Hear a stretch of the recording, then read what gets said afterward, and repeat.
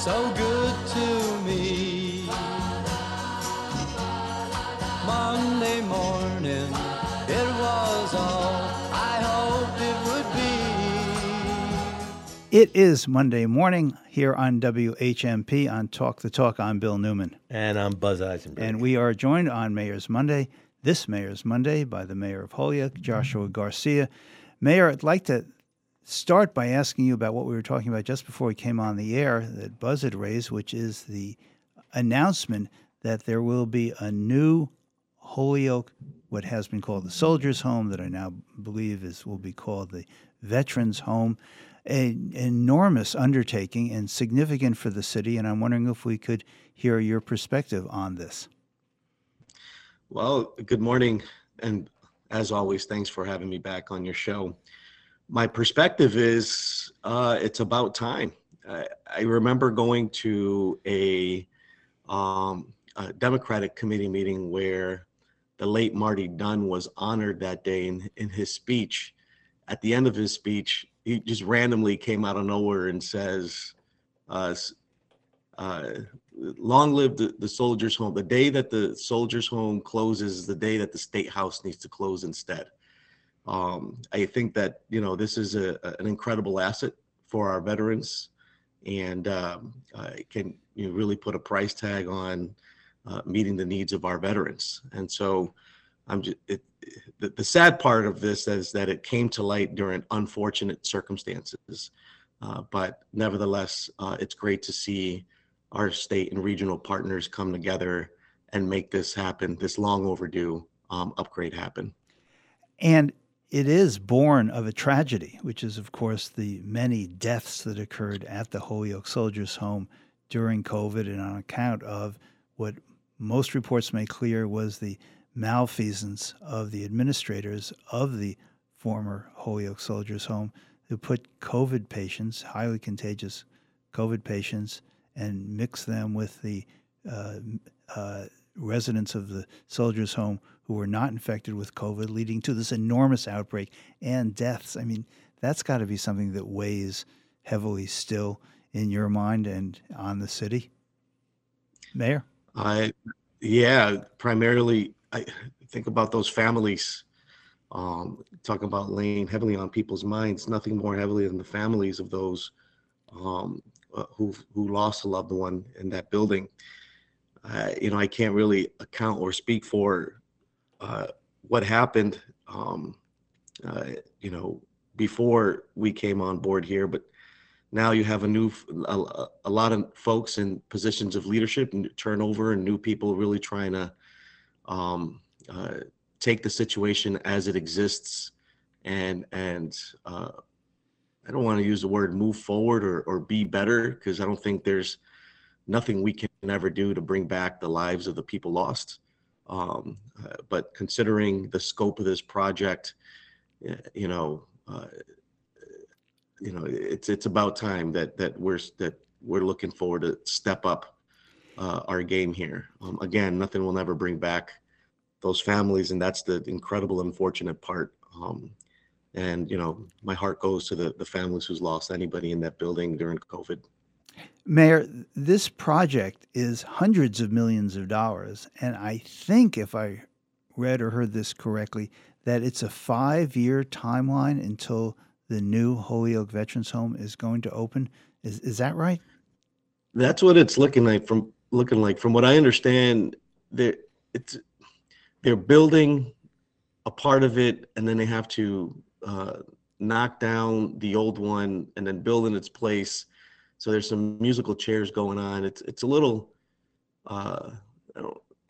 complicated, but it sounds like to me, 5 years can go by relatively quick, and that's probably a worst case scenario. I think it's pretty interesting, Mayor. There was talk during this process of moving the new Veterans Home from Holyoke, and the decision was made to keep it in Holyoke, in part to honor those, I think, roughly 75 people who died that you two were just alluding to. But this is going to be $250,000 from the federal government. The state government has authorized $400 million. And one thing that I find really interesting in that conversation about whether to keep it in Holyoke is that so many of the Vietnam veteran population has aged. They're in their 70s and 80s. And the reason why they've decided on this, I think, 264 bed number is to accommodate Iraq and Afghanistan veterans in the future. So it looks like this will be a feature of Holyoke for decades to come. Yeah, and I mean, think about those veterans too who have lived there for a long time and have already now called Holyoke their home. And I think there's a lot of good reasons why to keep the building here. I think the interest to want to move it out may have been because they wanted to close that chapter. And I think that's why the administration instead focused on rebranding and renaming the facility. So I you got veterans in there and future veterans looking forward to call Holyoke home. Does a facility like this benefit the city economically? Yeah, think of the workforce, the people that visit or go to work there that spend in the area. I don't have any formal study to prove otherwise, but usually that's the case. When a hospital moves in or any large institution moves in, you think about the secondary impact to the economy that it has to offer. Mayor, I'd like to turn to another topic that we had touched on when you were last with us, and it is the fentanyl epidemic. And it is an epidemic in cities across the country. And Holyoke is hardly immune. I'm wondering if you could give us your perspective and an outline of how big a problem this is in Holyoke and what your city is doing to address it. So, Bill, opioid addiction, it's one of the true urban blights that, since I've assumed office, has kept me up every single night. The other one is homelessness, and the two are related. I grew up in the city. I've witnessed ravages of drug addiction. I witness it still every day, and I'm confronted just about every single day by residents and business owners and school teachers and mothers. And they all ask me the same question: Mayor, what are you going to do about this? And I think that it's definitely a fair question, and I need to say what we are doing. There are a lot of people involved in responding compassionately and also creatively. We recognize that part of the problem was a lack of substance abuse education. We took $100,000 of cannabis impact fee money, invited community agencies to submit proposals for substance abuse prevention. So we've received some proposals for that, and some programs will be underway. We've maintained a community service center down on Ray Street, offering aid to people that are struggling with opioid addiction and homelessness and other issues. It's actually a police substation, but it's not about arresting people. It's the focus really is about helping them. We've joined a collaborative group called the Holyoke Hub. This is a collaboration of health and human service professionals working to create better outcomes. We partner with organizations, Hope for Holyoke, Roca, Odyssey House, Viability, Nueva Vida, Community Reentry Services, and other boots on the ground interventions. But it just feels, Bill, like no matter what we do, it barely scratches the surface. By making it known that Holyoke, we offer care and compassion and treatment, we've become destination for people suffering from addiction. Some of these people who've come here from out of town and don't leave, they stay to seek treatment and services, have contributed to another layer of quality of life issues for that city. So it's like that old saying, when the act of kindness backfires, let no good deed go unpunished. So it's a very complicated situation. We do anything and everything we can to tackle it at every angle, but the reality is that this is a state and national problem that Holyoke cannot resolve on its own. Is there any regional cooperation among mayors in terms of trying to combat the opioid epidemic, the fentanyl epidemic? there's certainly conversations among mayors, but no real collaborations with teeth that help de-escalate the issue from taking place. But what I can tell you is for the past 3-4 decades, Holyoke's been doing its part. We're a compassionate city. My family's benefited from Holyoke's compassion growing up, many friends and neighbors. When I look at data and what surrounding communities are doing, they're not doing nearly as enough as Holyoke or even Springfield for that matter. And what we need is cities and towns across the Commonwealth where folks are being pushed out of their towns and streamlined to communities like Holyoke and Springfield. They need to step up their game. When you say that other communities need to step up their game, it makes me think that the state government needs to step up its game in terms of providing services and resources and alternatives for youth in particular. And I'm wondering whether there have been conversations with the governor's office about this. I know it's a problem that preceded Maura Healey's ascending to the governor's chair in the corner office, but still, it does seem to me like it's a statewide, nationwide as well, problem. And I'm wondering if there's any relief in sight that you see from the state government or the federal government for that matter. So I could say that this administration, from what I've observed to date, has been stepping it up very progressively and proactively on a short term, while longer term plans are being developed. What the administration inherited, and also post pandemic issues, has contributed to this issue, and the administration stepped in and inherited it. The administration, I think, needs our help, as they go forward with trying to redistribute or allocate resources to tackle these needs. We have communities that say NIMBY, not in my backyard.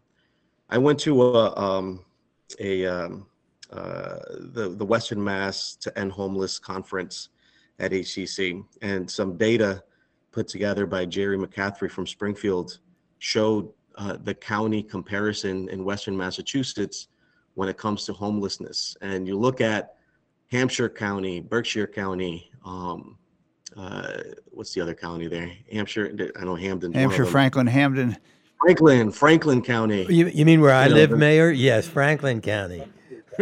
You got Berkshire's a couple hundred, and then Hamden County, thousands. The number goes up dramatically. And so that leads me to wonder, we put up these services to help needs of people in Holyoke. What are we doing in those communities so that people can stay in their communities so they don't get pushed out by their towns? There's this larger systemic problem that it's inequitable at the moment. The Commonwealth is dealing, I think Massachusetts, we beat, if you Google it in the news, the amount of overdoses, we've surpassed the amount we've ever had in previous times in the Commonwealth. You look at these issues and cities and towns, it's all hands on deck. I think we need to work together so that we can offer better outcomes for people, so that we can help folks that are in need. We're going to be taking a break. When we come back, Mayor, I just wanted to ask you one more question about this, which is one part that is under local control is whether police consider drug addiction to be a criminal act or whether it's somebody who needs medical services. We'll pick that up right after the break. This is Mayor's Monday on WHMP and Talk the Talk. We'll be back with the Mayor of Holyoke, Joshua Garcia, to address the issue, that issue, right after this. After all this time, can you imagine what it's like to be here with you now? More Talk the Talk with Bill Newman and Buzz Eisenberg coming up right here on WHMP. Get takeout? Save 30%. Get candles or hit the links. Save 30%. Dog grooming, outdoor recreation, burritos, save 30%. The Shop 30 store. Full value gift certificates to local restaurants and merchants, plus tickets and events. Just click, print, and save 30% on the stuff you were gonna buy anyway. The Shop 30 store. Open right now at WHMP.com.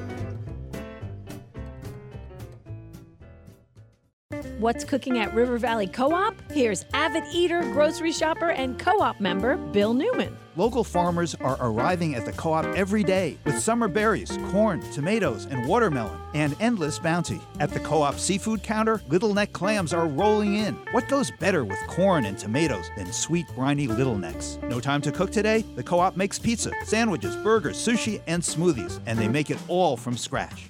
River Valley Co-op. Wild about local. Everyone is welcome. Does your knee pain keep getting worse? How about that pain in your shoulder, hip, or back? Don't let them tell you steroids and surgery are your only options. Call QC Kinetics now. QC Kinetics can make that pain go away with all-natural advanced regenerative medicine. They're helping people here every day with these amazing natural treatments that restore and repair damaged joint tissue. It's like turning back the clock. Regenerative medicine uses concentrated healing agents from your own body to stimulate that damaged tissue in your joints so they can work again like they're supposed to. And there's zero downtime. QC Kinetics is the nation's leader in this exciting medical breakthrough. Patients here are getting real lasting relief and are saying no to surgery and drugs. If you have pain due to injury or arthritis, check out this remarkable option. And the consultation is free. Call QC Kinetics now at 413-992-5450, 413-992-5450, 413-992-5450. You're listening to Talk the Talk with Bill Newman and Buzz Eisenberg, WHMP. On this Mayor's Monday on WHMP, we continue our conversation with the mayor of Holyoke, Joshua Garcia. Buzz, you had a question for the mayor before the break. Why don't you repose it? I think, obviously, Mayor Josh Garcia, you are very attuned to the level of compassion that's required. But many say that part of the fentanyl crisis and opioid crisis resolution lies locally, not just nationally and internationally, but also with police departments who can recognize that it really is more a medical problem than it is a question of criminality. I'd like to hear your thoughts on that.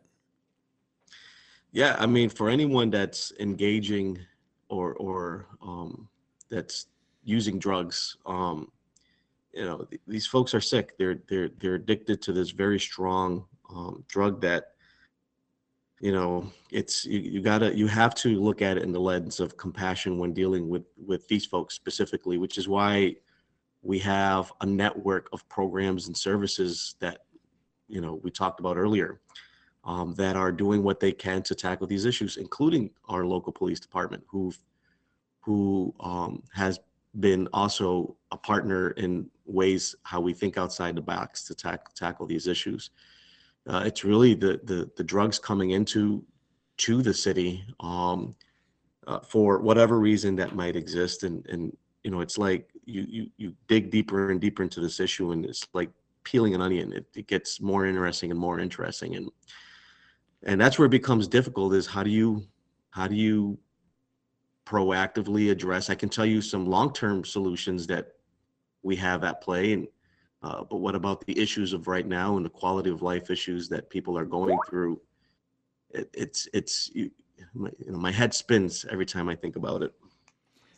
Mayor Garcia, is there a change or any change that you could point to with regard to policing in Holyoke in this regard? In other words, we've had lots of discussion among many of the municipalities about alternatives to policing and civilian responses and not bringing charges, instead trying to direct people to services and assistance. Has there been a formal change of that sort in the Holyoke Police Department yet? That's what Holyoke's been doing for a while. I don't think you ever hear anything about anything where the Holyoke Police is on the news about making someone's life who's addicted, terrible, or putting them down the wrong path. We have a local police that has been embedded with our partners and try to do what they can proactively to help people meet their needs where they are.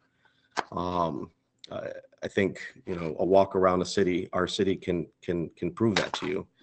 But that's where creates a bit of a challenge here in our community when you have the business owner and the school teachers and the mothers, and you know, they see what they see, and they're going through the challenges that they're going through, and you want people in our community that want the police to do more than what they're actively doing now, and the situation is a little bit more complicated than that, than what people realize. And so the name of the game here is to help people meet needs and trying to overcome their challenges, whatever it may be, wherever they are in their journey. But you know, again, it's becoming increasingly difficult as more and more folks seek to come to Holyoke for needs, and we just don't have the resources to really to effectively keep up with the magnitude of the problem. But our solution is not locking people up. We tell you that's like last resort, if it is even an option. Mayor Garcia, you just mentioned school teachers, and we are getting close to the beginning of a new school year. Obviously, the addiction epidemic, it plays itself out in the schools with families and with families who have kids in the school, which brings me to the question of whether Holyoke will, at some point in the foreseeable future, reclaim its school system from the state receivership and be able to try to direct its own future and fortunes with regard to the education of its young people. Yeah, absolutely. I mean, I think, you know, the last year and a half, 2 years, and even beyond that, we have proven time and time again what our community is capable of doing when they come together to take care of our own. You know, the politics here in Holyoke doesn't exist like in other communities, particularly those that are currently under receivership. We have a collaborative relationship between the different functions of our government, you know, and we have community organizations and partnerships that are strong, that work with the school district to help meeting the needs of our student body population so that they're able to go to school and do well. And we have creative programs and services that even the school district has came up with to help the needs of our most challenging student body population. You know, I think that, you know, local control is at an arm's reach at the moment. We're going to see it happen very soon. And, you know, I feel very optimistic about it. Oh, stay there for a second. I would love to know the basis for your optimism. And you said magic words, very soon. I mean, really? I mean, we've been looking at the takeover of the Holyoke schools, the schools being in receivership for many years now. And we keep hearing about the light at the end of this tunnel, but, well, we never seem to get there. And I would appreciate knowing the basis for your optimism that, in fact, receivership, you can see an end coming. So when it comes to receivership in general, it's no joke. You know, a lot of folks, you got different opinions about it. Doesn't matter if it's a municipality receivership or the school district receivership. There's a reason why communities go into receivership, and a large contributing factor of that, when you look at the trend, is a dysfunctional government. Never mind meeting, and usually the dysfunction of the government is what contributes to it impacts the quality of services, and then eventually impacts the taxpayers. Here we're talking about the school district.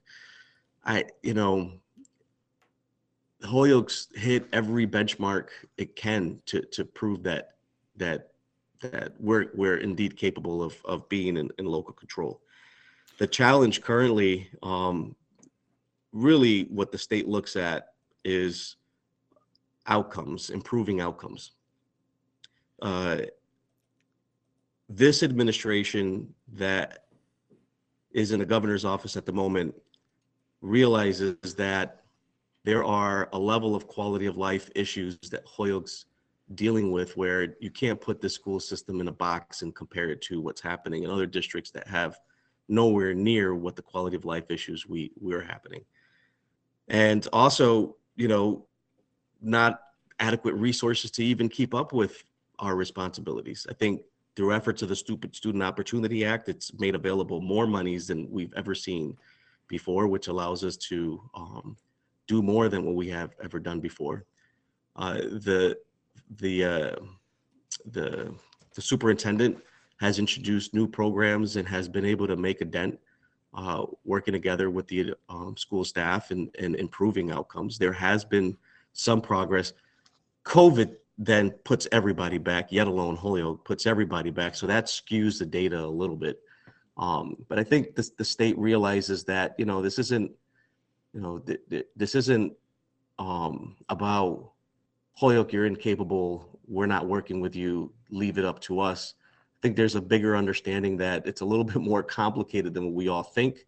There are a lot of things that we can celebrate, and Holyoke is, nothing like the challenges that might be going on in other communities that are in receivership.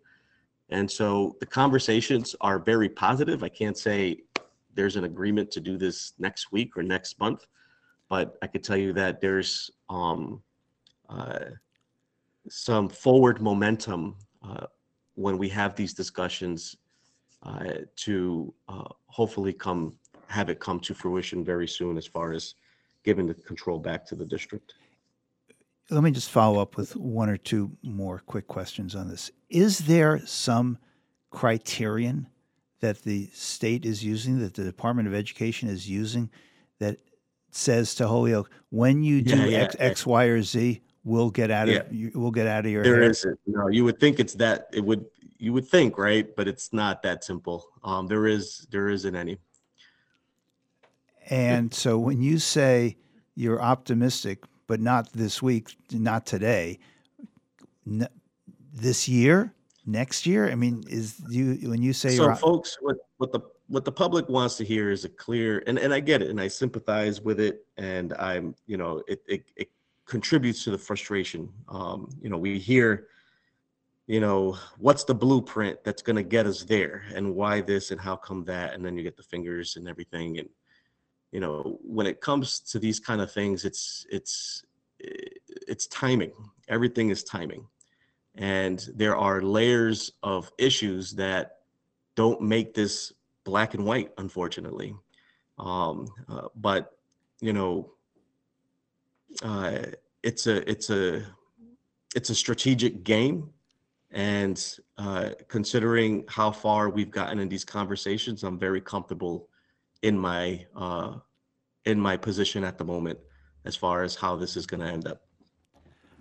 Well, that was a very delicately phrased answer, and we appreciate it, Mr. Mayor. We do. We have been speaking with the mayor of Holyoke, Joshua Garcia. Thank you for joining us on this Mayor's Monday, Mayor. We really appreciate your time. Thank you, guys.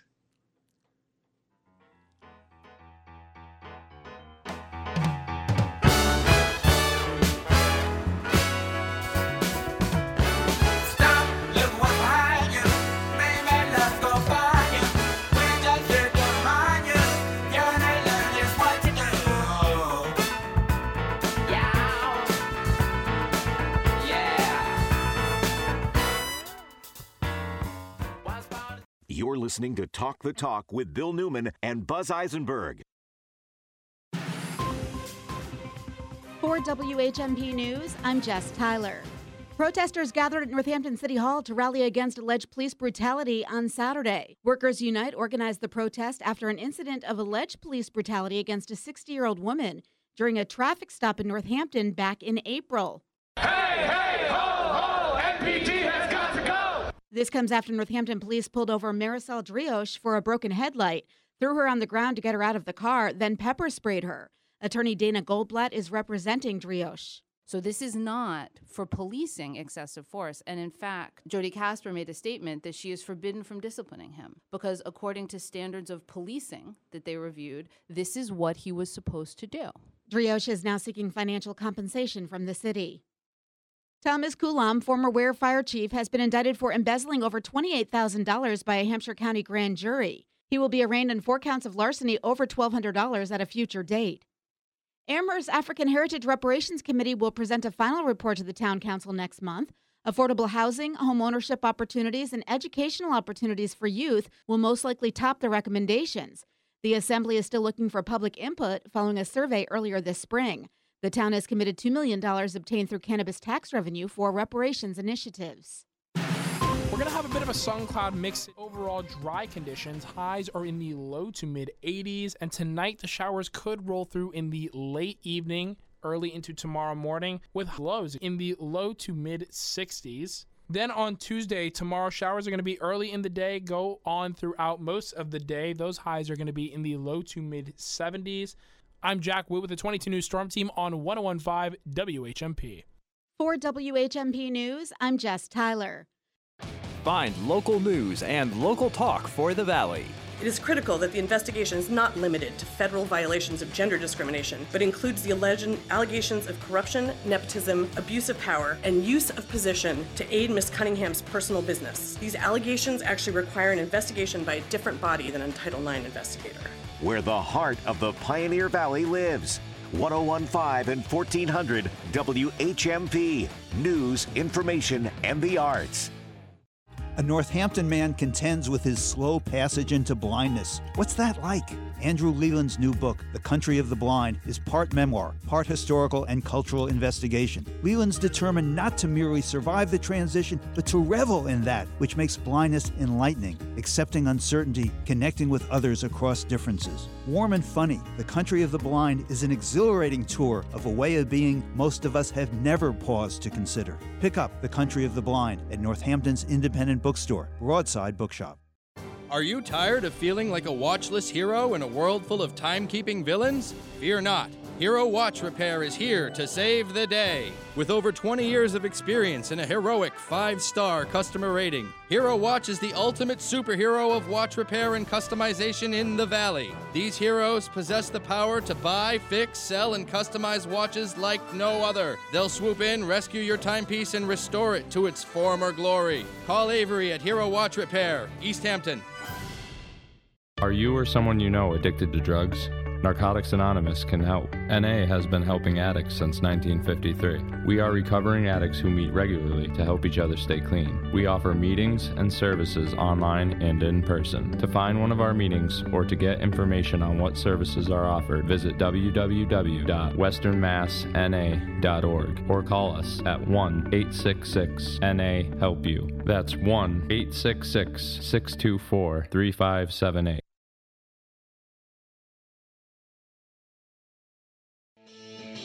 You're listening to Talk the Talk with Bill Newman and Buzz Eisenberg, WHMP. We are joined by Professor of African American Studies at UMass Amherst, Amilcar Shabazz. Professor Shabazz is a stalwart political activist here in the Valley and has been very active in the reparations movement in Amherst, which is of particular significance, I think, because well, let's look at the report, the news report on the front page of today's Daily Hampshire Gazette. Dateline, Amherst Reparations Final Report coming in September. Participation is still being sought from the public as documents take shape. This by staff writer Scott Merzbach. Educational and recreational programs for youth and affordable housing that includes home ownership opportunities could be prioritized for funding in the final report to be delivered by the African Heritage Reparations Assembly next month. The town committee is in the final stages of completing its recommendations, with a draft copy of the report expected to be circulated among town officials in advance of a final report and preparation to the presentation to the town council on either September 11th or September 18th. Professor Shabazz, you've been involved in this fight for reparations in Amherst for a long time. We've touched on it in our previous conversations. It seems now that it's getting to crunch time, and questions are being raised about what the $2 million program will be, and significantly, whether $200,000 a year approximately from the town of Amherst to this fund actually can make a significant difference in the lives of people. So tell us about the big picture, and then I'd love to get to some of the specifics. Professor? Yes, indeed. So thanks for this segment. The big picture is really this. True reparations will come through the federal level and through a major program of direct monetary compensation along the lines, I hope at least, as the economist William Darity has projected. What we are doing in Amherst, similar to what was first done in Evanston, is trying to build toward that big picture through local municipal actions within the constraints of what we can do. And we understand it's a very constrained environment. Amherst, the town of Amherst, prior to all of this getting started, had 4 big major capital projects that were the talk of the town, including our public library, Jones Library, being massively renovated, including our fire department, including our Department of Public Works, as well as a major building of a new elementary school for our district. Those involve millions. Those involve borrowing because there isn't enough of a tax base to pay for any of those 4 projects outright. And so it's the same thing with reparations. It's a very constrained economic reality that we face here in the town in terms of doing something more significant. But what we're doing is significant because, as we say, we believe it builds momentum towards true reparations. So that's the view from 20,000 feet up. So, Professor, I would like to understand what the it is. If you had your druthers, if you had the magic wand and you could wave it, what programs, and you had available funding, what would you want Amherst to do? Well, I want to have that conversation, think about that within the constraints of what I know is really possible. And here are the it's that we're concerned about. We're concerned about housing and home ownership. We've looked throughout time historically, and we see that to the extent to which Black people have lived in Amherst, it has largely been a kind of fringe existence. Back during the time of slavery, they physically lived on the property of white people and were the property of white people. Even after going into the late 1700s, early 1800s, when the institution of slavery is ended in the state of Massachusetts, that's still how most Black people lived in this town. They lived physically on some property of white people at the pleasure of the white people. If they fell out with the white people, they had to get out of town. That's as simple as that. And that goes on all pretty much throughout the 19th century. There is only a small number of African Americans through dogged determination that are able to get a home. Efforts by Ancestral Bridges are bringing attention to that on Hazel Avenue and in a few other spots in the town. And so it's been a serious crisis all the way up through the 20th century, when the first African American was hired by UMass to be a full-time tenure-track college professor. Dr. Edwin Driver in the sociology department, he couldn't get a place to live here. We've got deed restrictions where people were selling their house in the 1950s, and they stipulate, do not sell to any person of African descent, Negro, colored, whatever they use. You must never sell this house.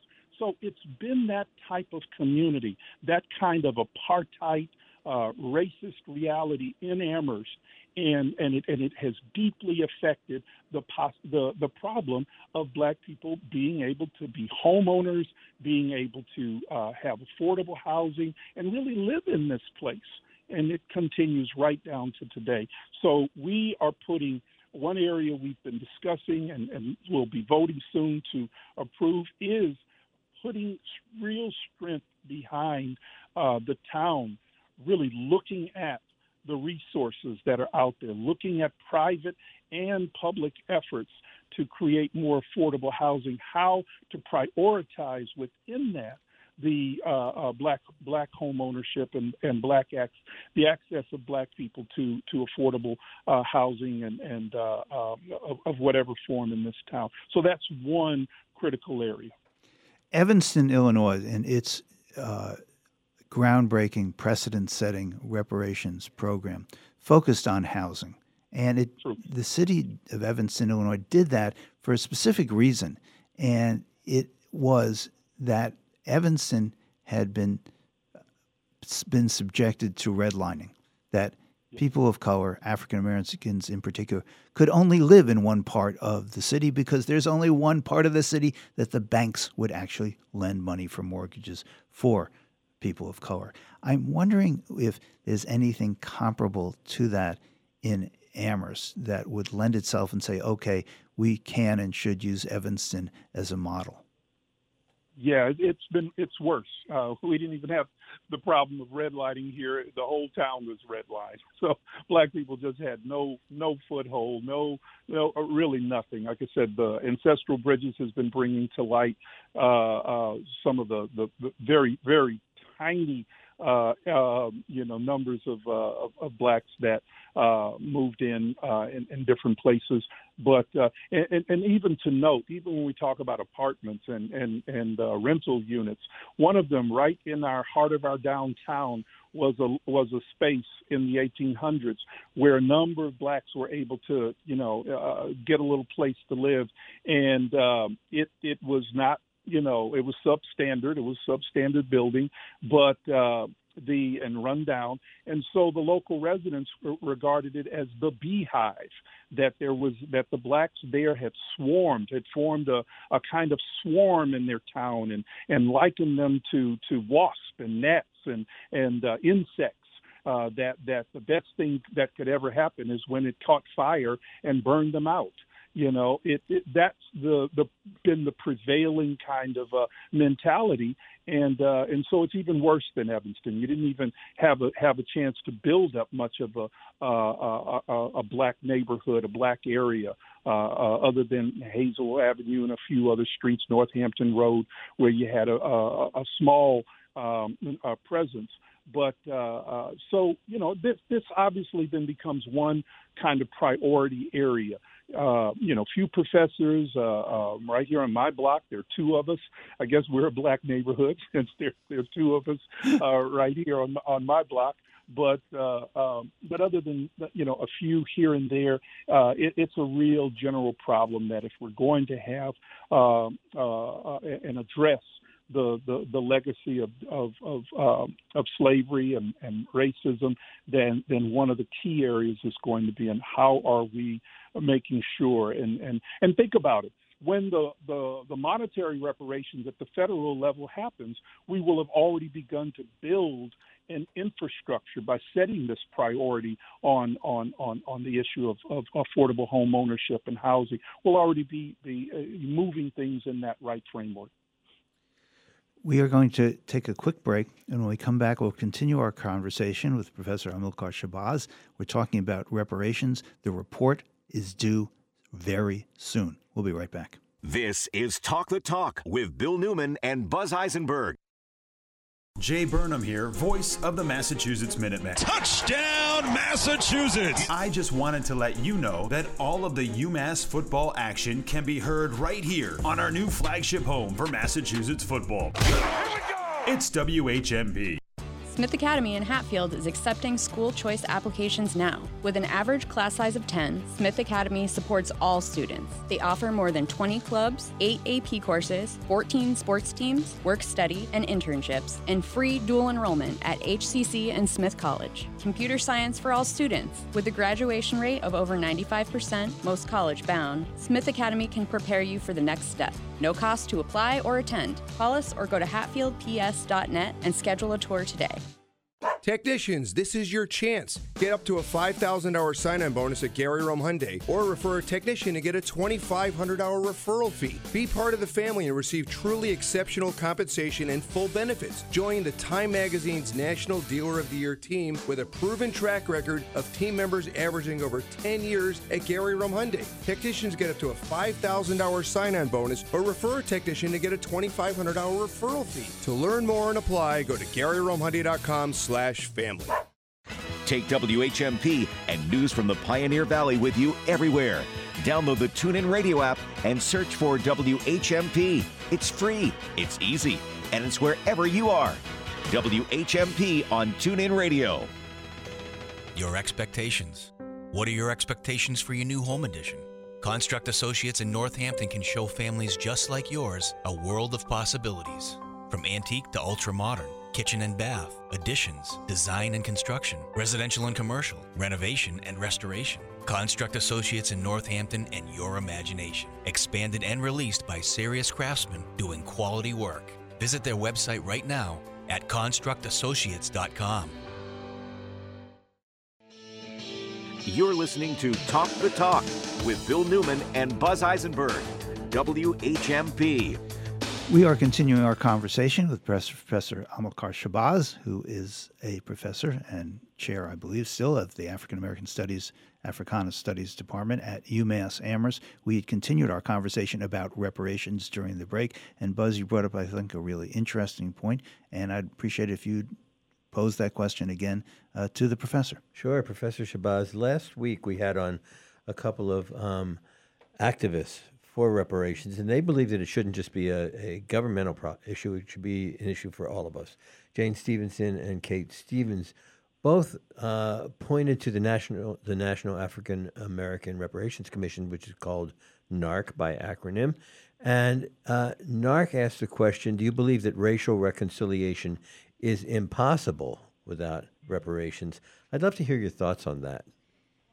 Thank you. And let me say one thing. We're working on a future Black in the Valley to invite the chair of Africana Studies, the W.B. Du Bois Department, Dr. Yolanda Covington Ward. She's just finished her first year and taking us into a dynamic second year of her leadership.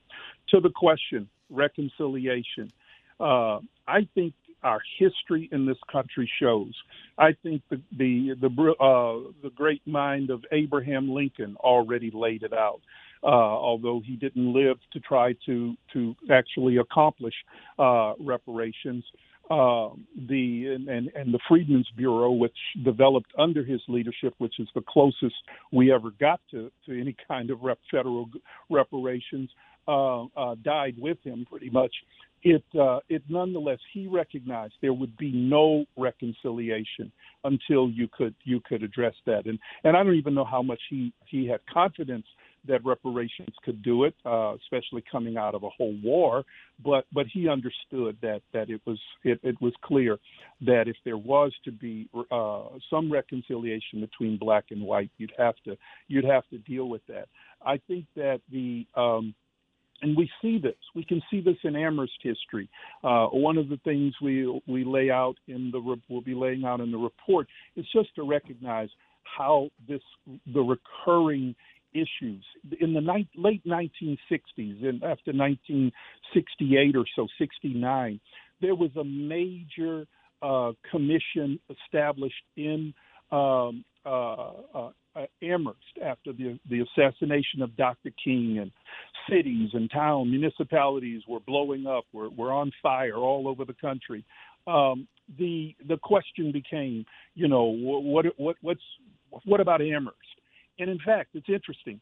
One of the members, the youngest member of that commission in 69, was William Sandy Garrity as a student at Amherst Regional High School. Jules Chemetsky and others tapped him, seeing his brilliant mind even in high school, and said, we want you to have a youth perspective, to have your perspective. We want you on this commission. And he was on the commission. And you can read the report. We studied the report over our time as the African Heritage Reparations Assembly. And right there they laid out all of these critical problems festering in Amherst, still unaddressed in Amherst, and coloring the relations between black and white, coloring the situation of black people in Amherst right back there in 69. But again, no reparations, no apology, no fundamental grappling with the history of this problem and the gravity of this problem. And where are we now? We're the same place we were in 2020 when the council met and said we need to address structural racism and we want to commit to ending structural racism. So from 69 to 2020, same thing. And even along there have been different commissions and blue ribbon commissions.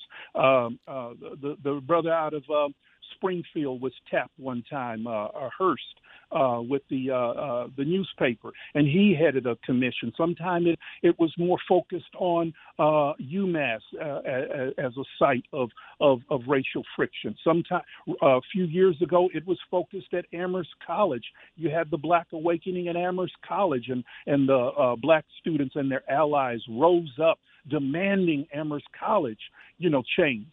So it's going to stay that way. It's going to continue that way with ebbs and flows until we get this right, and that's through reparations. Do you think that the reparations and the recommendations for reparations that that in this report that will be released soon, do you think that it will function as a model for other municipalities? And I'm specifically thinking about Northampton, which is just embarking on this endeavor now. I hope there's some things people can take away from it. I mean, one of the big things we had to grapple with, and I think others will be able to grapple with, is $2 million, which is about the most we could reasonably expect with all the other things going on in this town. Could be kind of get a commitment to set aside. That would take care of me. That would take care of Amilcar Shabazz if I could get the $2 million, as my reparations. That would be square business. I'll take it from there. I'll go find a mutual investment company, and I'm good. But that's not going to do it for the masses. That's not going to do it for the 1,000 plus regular year-round African-American residents hanging on, clinging to existence in this town, many of them. That's not, we don't have $2 million for each individual, qualifying individual. So we've got to look at this thing in a as it's tied to a bigger reconciliation. We have to leave it there. We've been speaking with Professor Amilcar Shabazz on this special edition of Black in the Valley. Thank you, Professor. Really appreciate your time and insight. Thank you.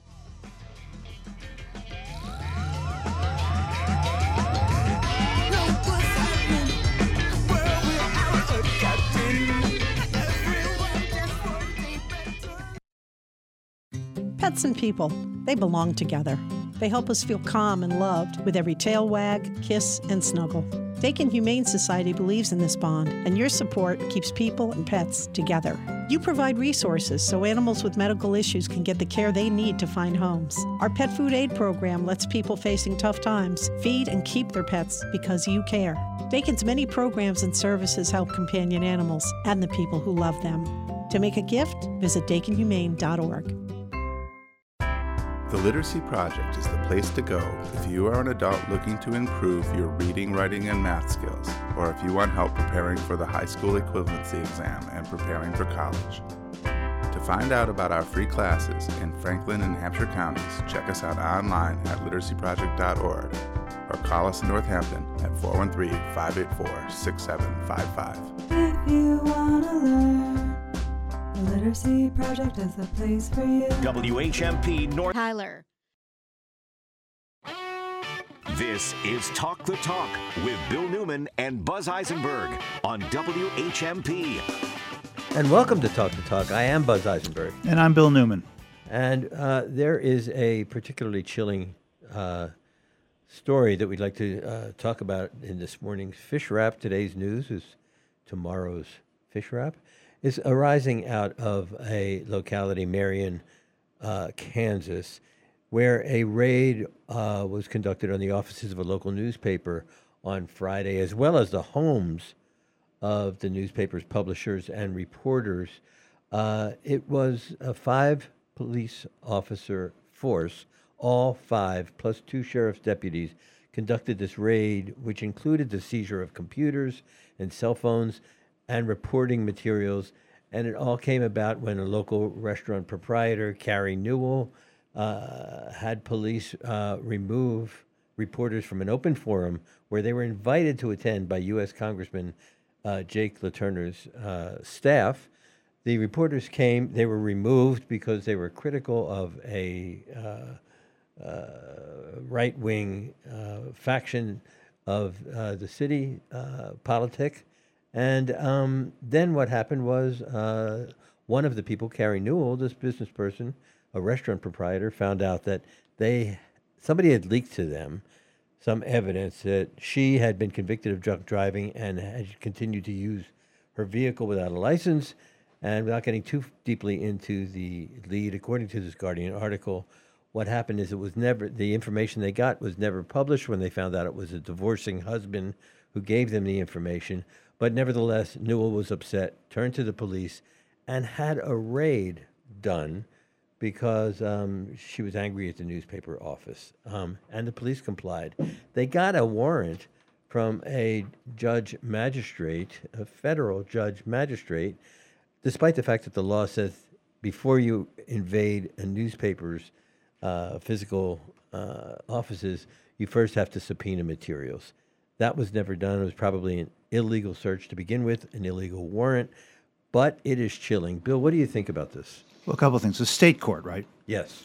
And the interesting aspect of the warrant was that the affidavit, or in federal terminology, the application for a search warrant, those are the statements under oath that prove the probable cause to believe that there is evidence of a crime to be seized at the place to be searched. The affidavit has not been made public. It has to become a public document soon, and it has not been made public yet. There are rumors that there was no actual application or affidavit filed in support of the search warrant of the newspaper, and that is, as you point out, a violation of federal law to conduct a raid on a newspaper office unless it is the most extreme circumstances. There has to be a subpoena. The documents and material that's sought has to be brought before a grand jury or to another appropriate official body to listen or look at the material. The judge, the magistrate who issued the warrant, says at the beginning, upon my review of the material, I have ascertained that there is probable cause. She says, there's a document, or I heard evidence. But so far, that seems to not be the case. We'll find out. We don't know for sure yet. But no one has said, yes, we're going to release the document in 2 days. Absolutely, don't worry about it. This is chilling because the idea that local law enforcement can get together and decide to raid a newspaper, try to destroy it, try to prevent it from publishing again, or at least in a timely way, based on small-town officials getting together, that's frightening. And the fact that it might stand in violation of federal law, even worse. The reason why I think this is important is because we keep hearing story after story about the erosion of democratic principles and the First Amendment's guarantee of freedom of the press.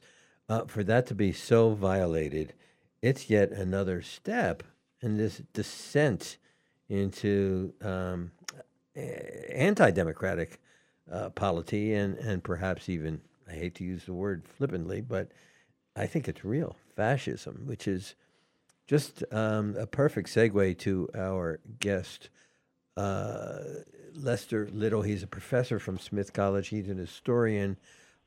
He's a senior fellow at the Conn Liberal Arts Institute at Smith College, and he has been studying Giuseppe Mazzini, someone that I think we all should know about, but we don't know enough about. And I just want to welcome you, Professor Little, and thank you for being with us.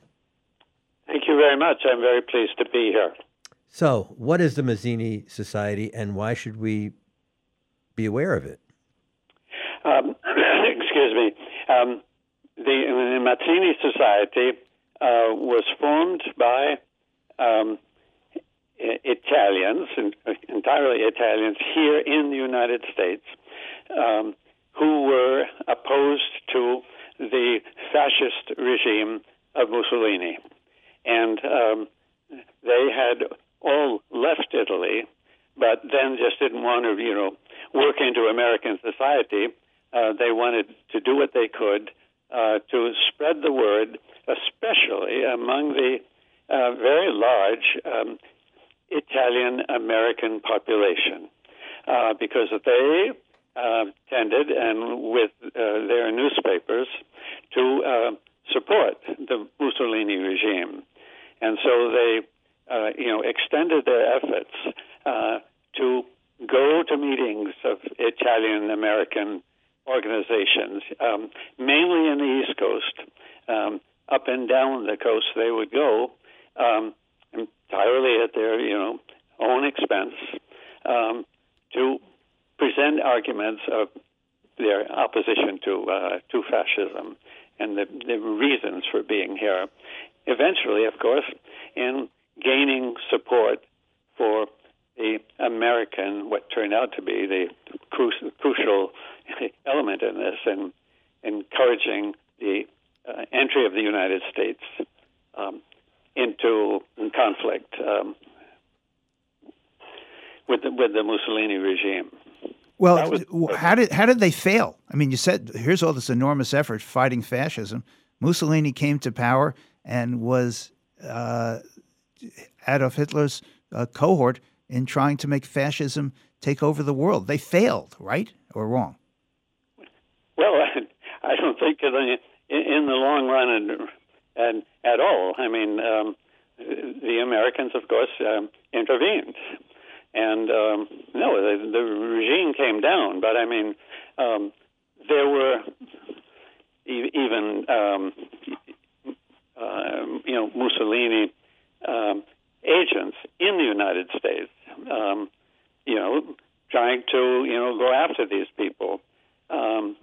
And so, no, it was a very serious matter, which in the invention, of course, it was the intervention of the United States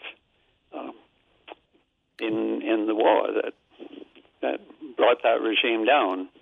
Professor Lester Little, you're an expert, you're an historian, and you've really focused on Italy in your work. You've written extensively about Italy, and I could see why you were quite interested in this American effort to stop Mussolini. But first of all, could you just tell us a little bit about Giuseppe, and I think I pronounced it as it phonetically reads, Mazzini, but you've corrected me, it's Mazzini when you have two Z's in Italian. But tell us about Giuseppe, please. About my studies? About Giuseppe Mazzini. Yeah. Oh, okay. I don't have a great deal to say about that. I need to assure you that I am not an expert in any phase of modern history. I'm a specialist in the Middle Ages of Europe. So this is purely on my own that I have this interest, but I appreciate it and approach it, as a professional historian. And so with well, maybe I should leave. Maybe I should rephrase the question, and I could just say that Giuseppe Mazzini, who was an Italian nationalist, and his thoughts led to, many attribute to his thinking, the end of the city-state and the rise of the Italian national government. And he was very much admired by Gandhi and by Woodrow Wilson and by many others in terms of his desire to democratize Italy and later Europe. I'm wondering why the Mazzini Society, which named after him, that was an anti-fascist organization, why do you think it's relevant to today? Why do you think it's important that we be aware of it in today's political climate? It was Mazzini who really is the strongest advocate of and defender of the notion of a democratic republic in Italy, and such an organization was formed, and the ruler of, remember, Italy was not a united country. There were many, many different states. And right there, centered in Rome, was the papal state. And the Pope was effectively ruled as a king, and not using that term, but I mean that's what it was the equivalent of. And Mazzini was in favor of a democratic republic, and of course Garibaldi is a well-known figure for his fighting for that in South America, against the Spanish rule. And so when he returned, also there was a series of ferocious battles fought. So that's where Mazzini maintained and articulated clearly the notion of a free, democratic, open, republican government in Italy. So the memory of that remained very strong. I think Dan, you have a question or comment. Yeah, and so my question is, how did this society get created here in Northampton, the Mazzini Society? Tell us that. Exactly. The professor of Italian here, and that is, Michele Cantarella. He was very closely associated with another anti-fascist who had left Italy, and this was a very, very famous professor named Salvemini. And Salvemini was teaching at Harvard, and it turned out that both Salvemini and Cantarella were from Sicily. They were Sicilians and had a lot in common. Salvemini was not married at the time. I don't actually know whether he was a widower or never had been, but he was alone in Cambridge, and he came regularly to Northampton and stayed with Michele and Elena.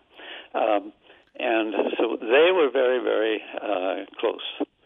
And they spent many of their weekends driving to different places as far as they could go. I mean, they went maybe not much further into the country than to Philadelphia, but they would often plan to go together, always on these weekends when they were able to get away, to go to some Italian-American club. Could I know, Professor, let me interrupt. What year are we talking about? When was this happening? It was in the later 30s, and the crucial date of founding, the very earliest part of the founding of this, is in September 1939. And was this in contradistinction to people in the United States who were supporting fascism in Italy? Well, mainly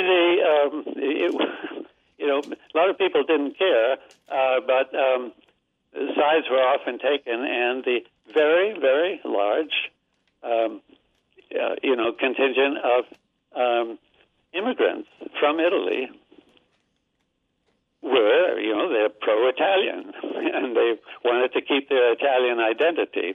But there were people of all, different classes, and just were in support of that. Oh, it's a great government, and proud to be Italian, and so on, as every other ethnic group, who moved to the United States. Well, I'm proud to be, even though I maybe would almost, prefer to stay here. Well, I guess they all had relatives back at home, and so on and so on, and so they were very favorable to the government, but they didn't see or realize that, what you like about America, now just is not happening in Italy. Professor, we're going to have to take a break. We were talking to Professor Lester Little. When we come back, I want to ask him, in the time that we have left, I want to ask him whether the climate today, I led with a story here about what's happening in Kansas and the invasion by police, apparently unlawful invasion of a newspaper office because they didn't like the content of what the newspaper was doing. I want to talk about whether we're seeing a resurgence of fascism here in the United States. We'll be right back with Professor Little right after these messages. Went back to Napoli because she missed the scenery, the native dances and the charming songs. But wait a minute, something's wrong.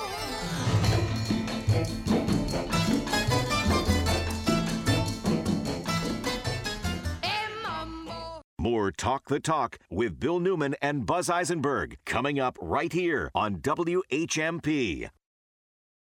Some people make insurance sound so simple. Just call 1-800-INSURANCE. We'll save you money. Sounds pretty simple.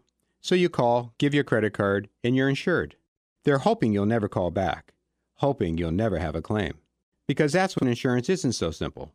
In fact, it can get outright complicated. So many insurance claims have some little thing, or not so little thing, that ends up with a difference in what the insurance company thinks they owe you and what you think you should get. Maybe that nice person who signed you up at 1-800-INSURANCE will work it out for you. Or make Whalen Insurance your local insurance agent. When we sign you up, don't be surprised if our rates are lower than the 800 number. We'll get every available discount for you. We'll get you the right coverage. And if you ever need help with a claim, our door's open. Whalen Insurance. Call us for a quote. 586-1000. Your local agent working in partnership with Arbella Insurance. Whalen Insurance. Local people, local service, local insurance.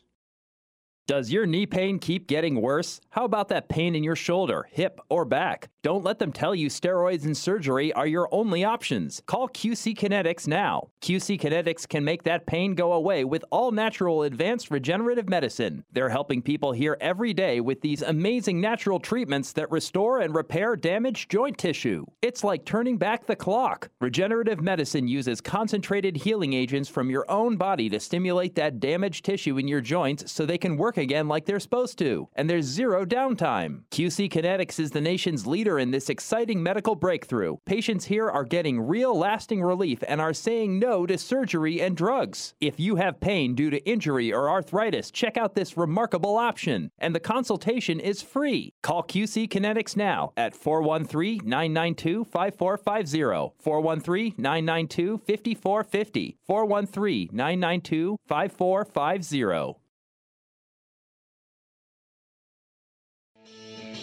You're listening to Talk the Talk with Bill Newman and Buzz Eisenberg, WHMP.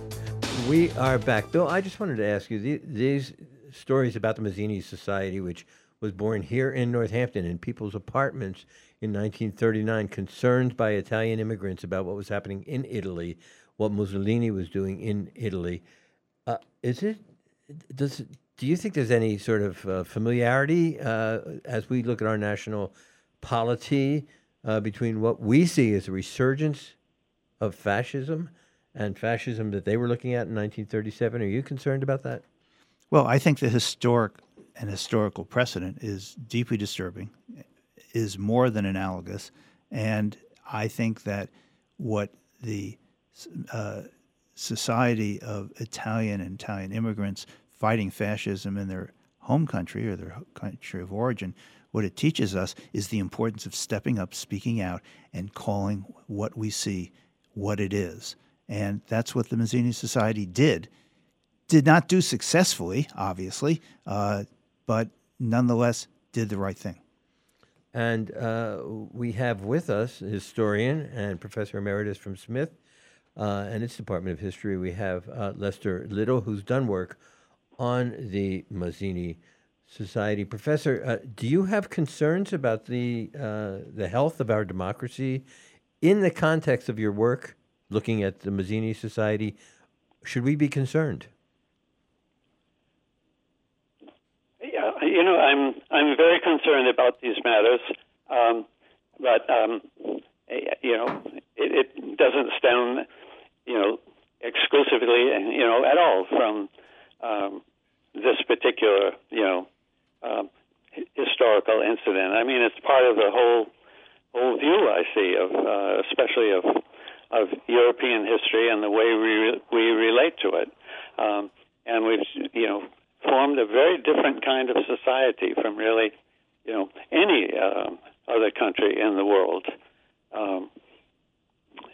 And so, yes, but I'm not sure how, my own, personal politics necessarily fit into this. But,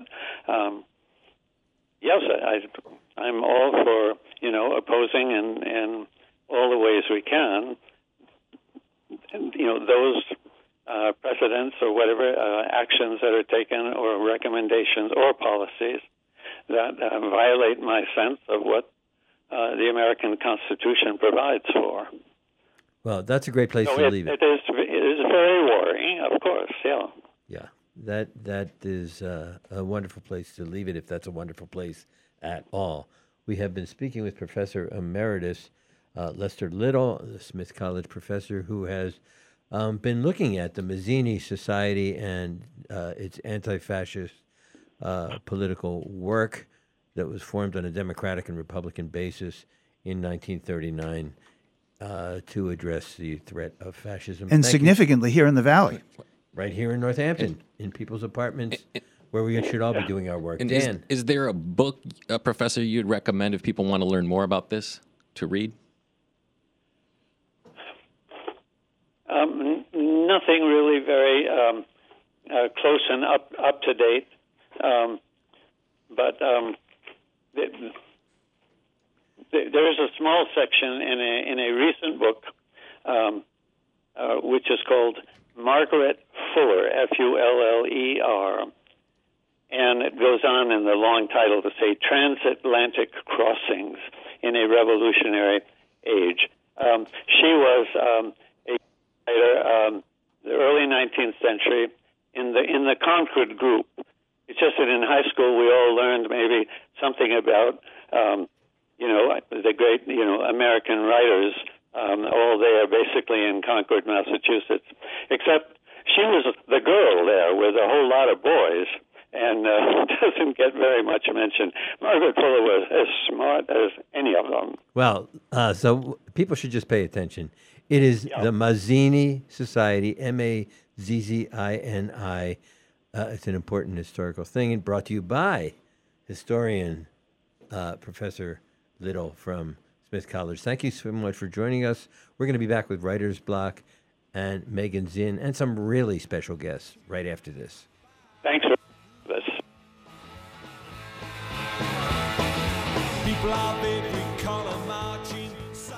You're listening to Talk the Talk with Bill Newman and Buzz Eisenberg. For WHMP News, I'm Jess Tyler. Protesters gathered at Northampton City Hall to rally against alleged police brutality on Saturday. Workers Unite organized the protest after an incident of alleged police brutality against a 60-year-old woman during a traffic stop in Northampton back in April. Hey, hey, ho, ho, NPT has got to go! This comes after Northampton police pulled over Marisol Drioche for a broken headlight, threw her on the ground to get her out of the car, then pepper sprayed her. Attorney Dana Goldblatt is representing Drioche. So this is not for policing excessive force. And in fact, Jody Casper made a statement that she is forbidden from disciplining him because according to standards of policing that they reviewed, this is what he was supposed to do. Drioche is now seeking financial compensation from the city. Thomas Kulam, former Ware fire chief, has been indicted for embezzling over $28,000 by a Hampshire County grand jury. He will be arraigned on 4 counts of larceny over $1,200 at a future date. Amherst African Heritage Reparations Committee will present a final report to the town council next month. Affordable housing, home ownership opportunities, and educational opportunities for youth will most likely top the recommendations. The Assembly is still looking for public input following a survey earlier this spring. The town has committed $2 million obtained through cannabis tax revenue for reparations initiatives. We're going to have a bit of a sun cloud mix. Overall dry conditions. Highs are in the low to mid 80s. And tonight the showers could roll through in the late evening, early into tomorrow morning, with lows in the low to mid 60s. Then on Tuesday, tomorrow showers are going to be early in the day, go on throughout most of the day. Those highs are going to be in the low to mid 70s. I'm Jack Wood with the 22 News Storm Team on 101.5 WHMP. For WHMP News, I'm Jess Tyler. It's your home for the resistance. Tom Hartman. Weekdays at noon. Get informed, then get involved. I'm Tom Hartman from the Tom Hartman Program. Intelligent talk, opinion, and debate. Join me every weekday, noon to 3, right here on WHMP. 101.5 and 1400 WHMP.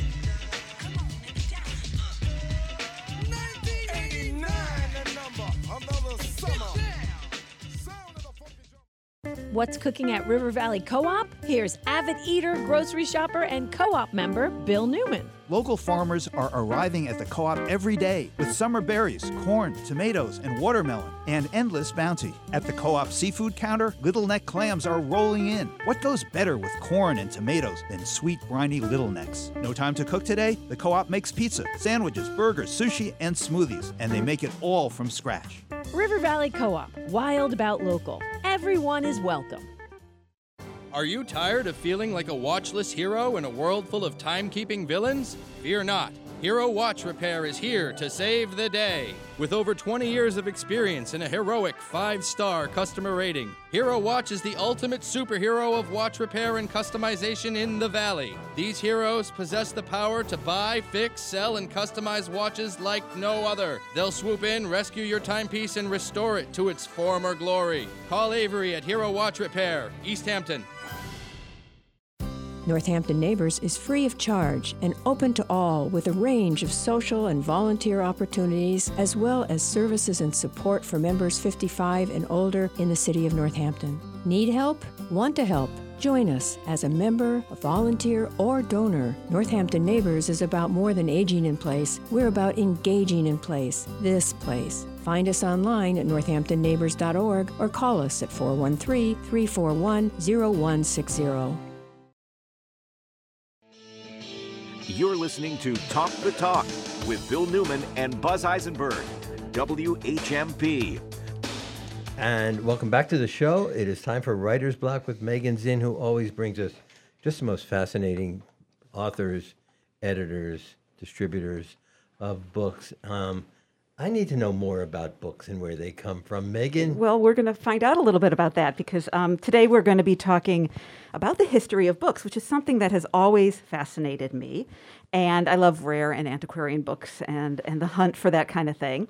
So my guests are Emily Todd, who is the Dean of the School of Arts and Sciences at Eastern Connecticut State University, and Matteo Pangallo, Associate Professor of English at Virginia Commonwealth University. And they are the co-editors of Teaching the History of the Book, which was published in May by the University of Massachusetts Press, yay UMass Press. Although they teach far away, both live in the Valley. And it's not yet scheduled, but they will be speaking at the 5-College Book History Seminar this fall at UMass. And if you're interested, you can check the UMass Renaissance Center website, which will have information. And just one last thing, the UMass Press is offering a 30% discount if you order their book from their website, if you use the discount code MAS103, which I'll repeat again later. So if you love our conversation, you can check out the book. So welcome, Emily and Matteo. Thank you for being here. So tell us first about the book, Teaching the History of the Book. What's in it? So Teaching the History of the Book, it's a collection of 39 chapters. We have 50 contributors. We have writers who are professors, teachers, public librarians, archivists, book conservators, bookmakers, and artists, all of whom are talking about the different ways they approach teaching the history of the book as a subject in itself, but also using book history as a methodology to teach other courses across a range of different institutions: undergraduate students, graduate students, future librarians, community college students, and artists, and so forth. And so it's a diverse collection with a lot of different voices, and we're very proud of it. Wonderful. We're especially proud that we have contributors from a wide range of institutions. So community colleges, regional comprehensive, rare book libraries, research universities. So again, a wide range of contributors, and who really bring us into their classrooms and help us see how they teach the history of the book. Oh, lovely. And so why did you decide to work together to edit this book? How did that come about? Well, so when I started teaching at Virginia Commonwealth University, I wanted to teach a course on book history. I wanted to see how my colleagues around the world were doing it. So I thought it would be useful to have a collection like this. And because there wasn't one, I thought it would be good to create one. And when I was thinking about who I would want to work with to put the collection together, I had taught for a little while at Westfield State when Emily was the chair of English there. And I knew that she had expertise in teaching the history of the book, that she was a dedicated and experienced teacher. And I knew from her work as when she was chair that she's also extremely great to work with, just very, very generous and collaborative. And so I thought she would be an ideal co-editor on the volume. Thank you, Matteo. I was really thrilled when Matteo approached me with this idea. It brought me back to my early career as a scholar and as a teacher, and it came right before the pandemic and right when I had started my work as a dean at Westfield State. So working on this project connected me to scholars from around the country and really around the world who were doing innovative work in book history. And therefore, at a moment when I was beginning an administrative role, it connected me to the work of the university, to the work of teaching and scholarship. And Matteo was an ideal editor. He kept us, co-editor, he kept us on track. And Wonderful. The book is here because of his focus. Wonderful. I'm speaking with Emily Todd and Matteo Pangallo, the co-editors of Teaching the History of the Book. And for both of you, what drew you to the history of the book as a subject to teach? How did you get into this? I was always interested in history and literature. In fact, as a college student, I couldn't decide which subject to major in, so I decided to major in an interdisciplinary major, American Studies, which allowed me to kind of combine history and literature. And I did a lot of archival work as an undergraduate at the Sophia Smith Archives right up the road. And I learned about the history of the book as a graduate student, a PhD student at the University of Minnesota, through Revolution in the Word, which is a book by Kathy Davidson about the early American novel. And she focused on authors, readers, publishers, and really grounded her argument in the archives. So I was excited about her project. I have to say, though, I also think I'm drawn to the subject because my father was a magazine editor and book editor. So as I was growing up, I spent a lot of time kind of listening in on conversations between writers and editors and seeing books in the making. So the field attracted me for that kind of personal reason. I love that. I should just point out that I've known Emily since she was a little girl, and her father, Dick Todd, just an amazing, as is her mother, Susan Todd. But Dick was the former publisher of the Atlantic Monthly, and he was so respected by so many writers that people just were zealously vying for his attention to their pieces. Emily comes from literary stock. It's grand. That's amazing. And he co-authored a book on writing that is really quite extraordinary. If you want to plug that for a second, it's really how to write. Yes, he and Tracy Kidder co-authored a book called Good Prose, The Art of Nonfiction, which actually for book historians might be a really interesting study of the relationship between a writer and an editor in future scholars might turn to. Tracy Kidder, who told me that his better half as a writer just passed away when Dick Todd passed away. Yeah. Tracy Kidder often said that without your dad, without Richard Todd, he would never have succeeded as a writer. Yeah. I'm sorry, Matteo. We just left you in the dust here. I was just going to say that I'm sorry I didn't find that class at University of Minnesota, because Emily and I did not know each other, but we were both in graduate school at the University of Minnesota at the same time, both taking English and American history classes. I'm not quite sure why we didn't overlap, and I'm not quite sure why I didn't find that class. University of Minnesota has a wonderful American Studies program and great history faculty, and so as an English PhD student, I was able to take advantage of both the history courses and the American Studies offerings. Right. So, Matteo, tell us how you got into your interest in antique books, the history of the book, and teaching it.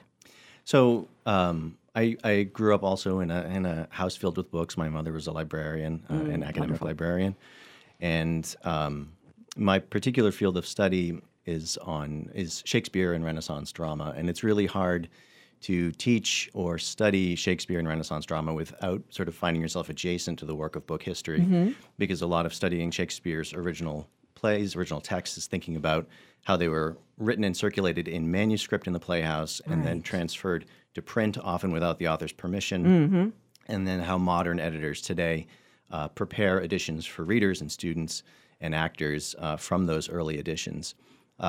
So I was always in undergraduate and doing my MA program adjacent to book history, though I didn't really know it, and I didn't really know that it was a field in itself until I got to UMass Amherst for my doctoral studies. I took Professor Joseph Black's course on the history of the book, and it just opened my mind up in incredible ways, not just to thinking about book history as a subject for study, but as a way of teaching other students and helping them think sort of in new and critical ways about the material object of the book. Yeah. My guests are Emily Todd and Matteo Pangallo, co-editors of Teaching the History of the Book. Do you find that the students you work with, which I assume are primarily undergraduates, or particular with undergraduates, that they know much about the subject of the history of the book, or do they tend to come to it blank slates? So I think in some ways my experience that I was just describing is kind of typical in that a lot of students that I've encountered come to my book history classes already with some instinctual ideas about the history of the book, but they don't have necessarily the language or the expertise or familiarity with the scholarship in it or the approaches and tools to use to do book history work. And one of the great moments in the classroom is when that light turns on and they realize, well, no, I know this, or I think about this, and I care about this. I just didn't know that it was an entire field of study.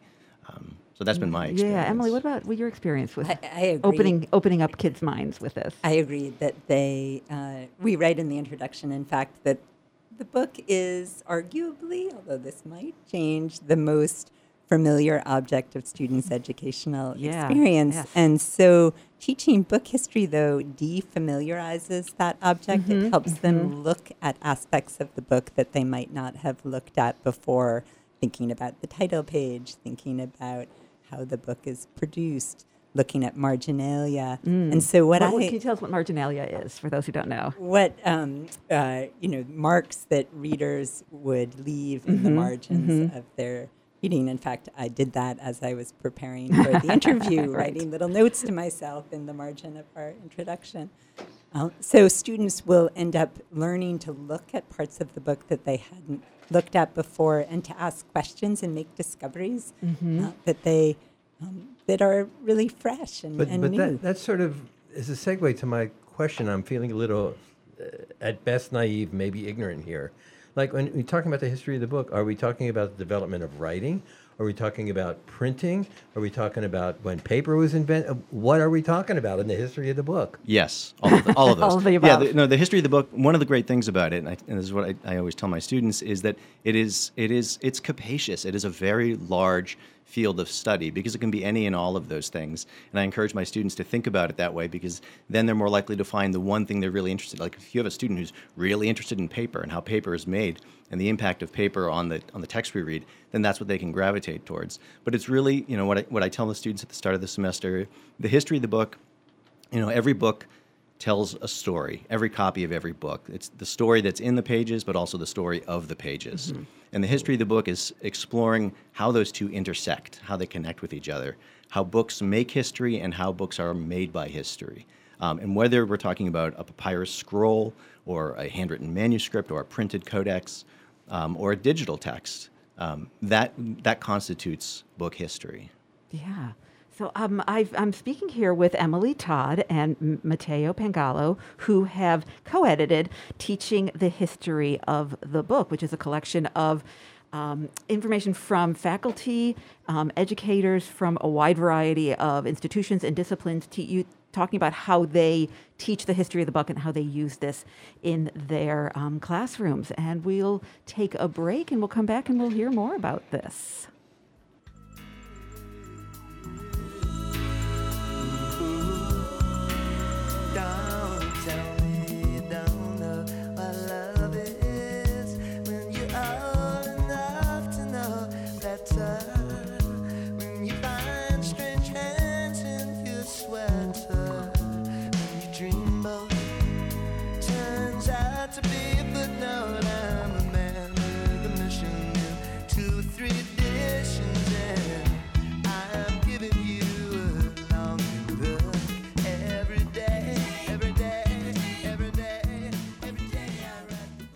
This is Talk the Talk with Bill Newman and Buzz Eisenberg. Find local news and local talk for the Valley. It wasn't necessary, and it probably wasn't even appropriate. On the one hand, I don't want that to sound like I don't support schools. I have a long history of supporting schools, certainly longer than any one of those city councilors. Where the heart of the Pioneer Valley lives. 1015 and 1400 WHMP. News, information, and the arts. Smith Academy in Hatfield is accepting school choice applications now. With an average class size of 10, Smith Academy supports all students. They offer more than 20 clubs, 8 AP courses, 14 sports teams, work study, and internships, and free dual enrollment at HCC and Smith College. Computer science for all students. With a graduation rate of over 95%, most college-bound, Smith Academy can prepare you for the next step. No cost to apply or attend. Call us or go to hatfieldps.net and schedule a tour today. Does your partner threaten or isolate you? Do they control where you go, who you talk to, or what choices you make? Are you afraid of what they might do? You have the right to a healthy and safe relationship. If you're experiencing abuse, emotional, verbal, physical, Safe Passage is here for you. It's all free and completely confidential. Call our helpline to explore your options and plan for safety. That's 413-586-5066, Monday through Friday, 9 a.m. to 5 p.m., or visit safepass.org today. Would you like a better world? It's as easy as grabbing a hammer and building a home. Pioneer Valley Habitat for Humanity builds strength, stability, and self-reliance through affordable home ownership in Hampshire and Franklin County. It's not a handout, it's a hand up. Habitat homes are built with donations of material, land, and services. Future homeowners and volunteers create a partnership with Habitat for Humanity to build a home, strengthen our neighborhoods, and create a legacy for our community. Help transform the world. Volunteer and support Pioneer Valley Habitat for Humanity. pvhabitat.org. You're listening to Talk the Talk with Bill Newman and Buzz Eisenberg, WHMP. We continue this writer's block with Megan Zinn with our very special guests today, Emily Todd and Matteo Pangallo. They are the co-editors of a new book, Teaching the History of the Book, a book about books. And they are both, well, members of the Valley community. They live here and they teach far away. So for those of us who didn't grow up in a world that was electronically tied together, how do you both happen to be teaching from here and putting together this book, which is just a magnificent document and is published by the University of Massachusetts Press just recently. So tell us a bit about you. Let's start. Emily. I'm now in a dean role. I'm the dean of the School of Arts and Sciences at Eastern Connecticut State University, which is just about an hour and 15 minutes from here. And I no longer teach, although I'm happy that one of my colleagues is a book historian. And so book history courses are being taught at Eastern Connecticut State University.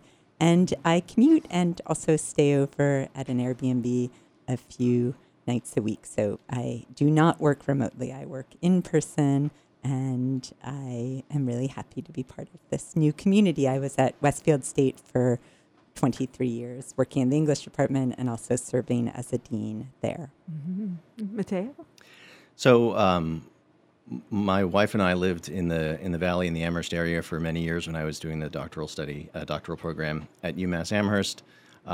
We love it here, and it's where we wanted to raise our kids. My wife got into a graduate program, so at UMass Amherst in education, and so I, like many academics, am sort of living a multi-state life and spending time both in the sort of wonderful, quaint, quiet town of Shutesbury, and then also time during the semester in the richly vibrant and exciting and wonderful city of Richmond, Virginia. So 2 places. Lovely.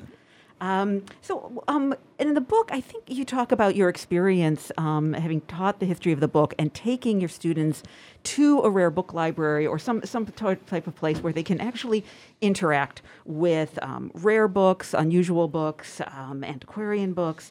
Tell us, do you have any memorable experiences from students experiencing that for the first time?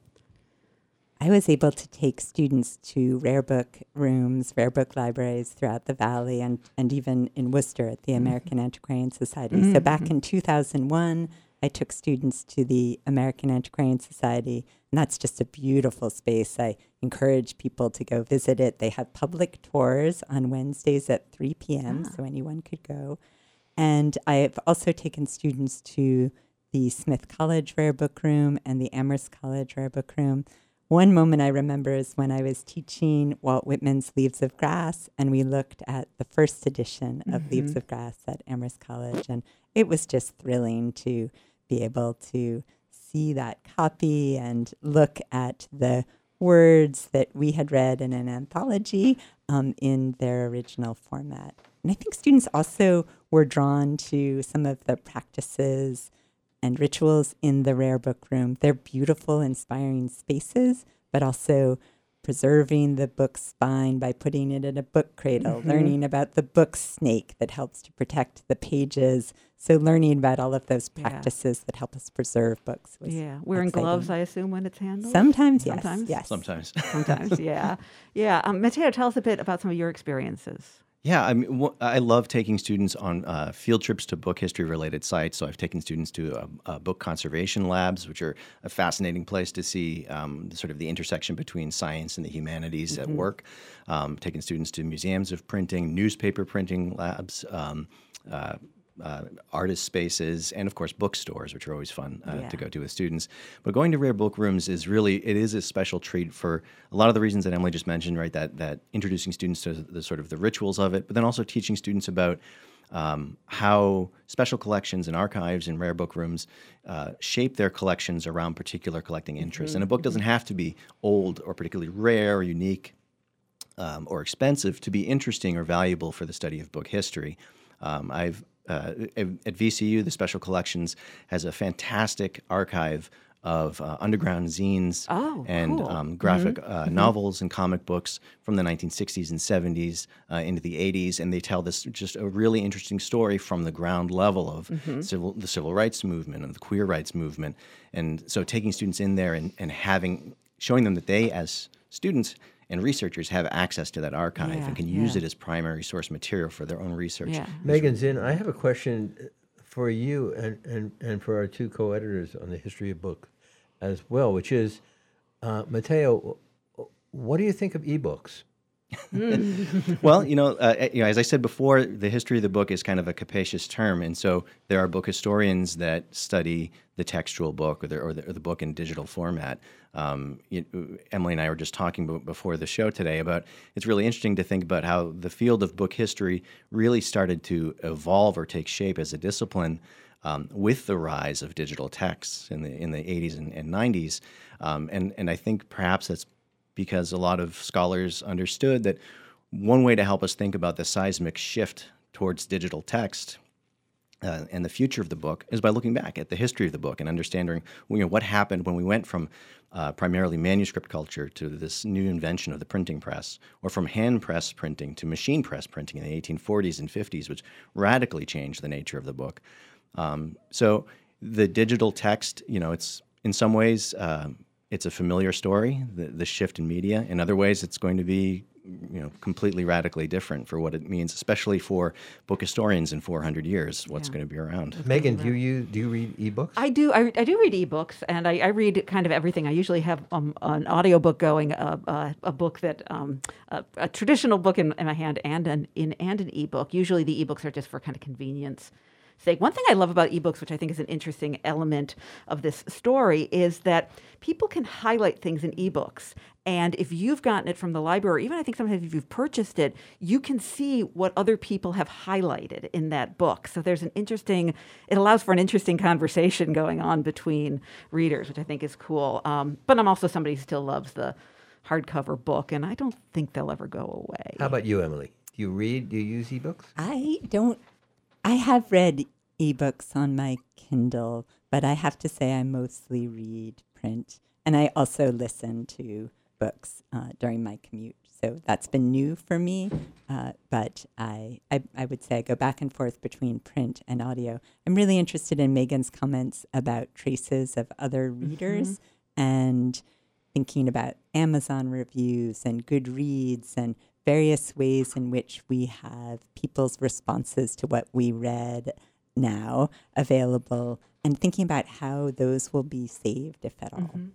Yeah. And we just got about a minute left. I did want to ask, what are some areas, some places in the area where people could go to experience book collections, historical or interesting book collections in a reasonable range of the Valley? I mentioned the American Antiquarian Society, which is in Worcester, and their public tours on Wednesdays. There are also the rare book rooms in the area, Smith and Amherst, the Yiddish Book Center, which is closed now, but will reopen with a new exhibit in the middle of October. Also going to antiquarian books sales and used bookstores. Yeah. Well, yeah. I am just so glad that we had the opportunity to talk with the co-editors of Teaching the History of the Book, Emily Todd and Matteo Pangallo.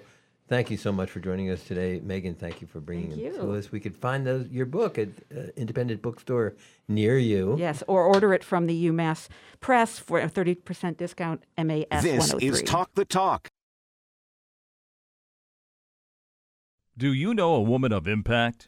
Nominate her now for the Business West Women of Impact Awards, honoring women who are respected for accomplishments in their professional life, who give back to the community, and are sought out as advisors and mentors. Business West is looking for the 2023 Women of Impact. Help Business West discover them. Go to businesswest.com to nominate a woman you know making an impact in the community. The deadline to nominate is September 5th. Hi, this is Tom from 4-H. What will the next 100 years look like for today's youth? According to the 4-H members of Hampshire counties, there are no limits. Youth, supported by adult 4-H club leaders, are being prepared to take on any role they can imagine. Astronaut, director, hockey player, surgeon, engineer, and CEO. These are just some of the roles that a recent survey shows that our 4-Hers not only dream about, but are preparing for. Join the 4-H team. WHMP Northampton and WRSI HD2 Turners Falls. WHMP.com, a Northampton Radio Group station. It's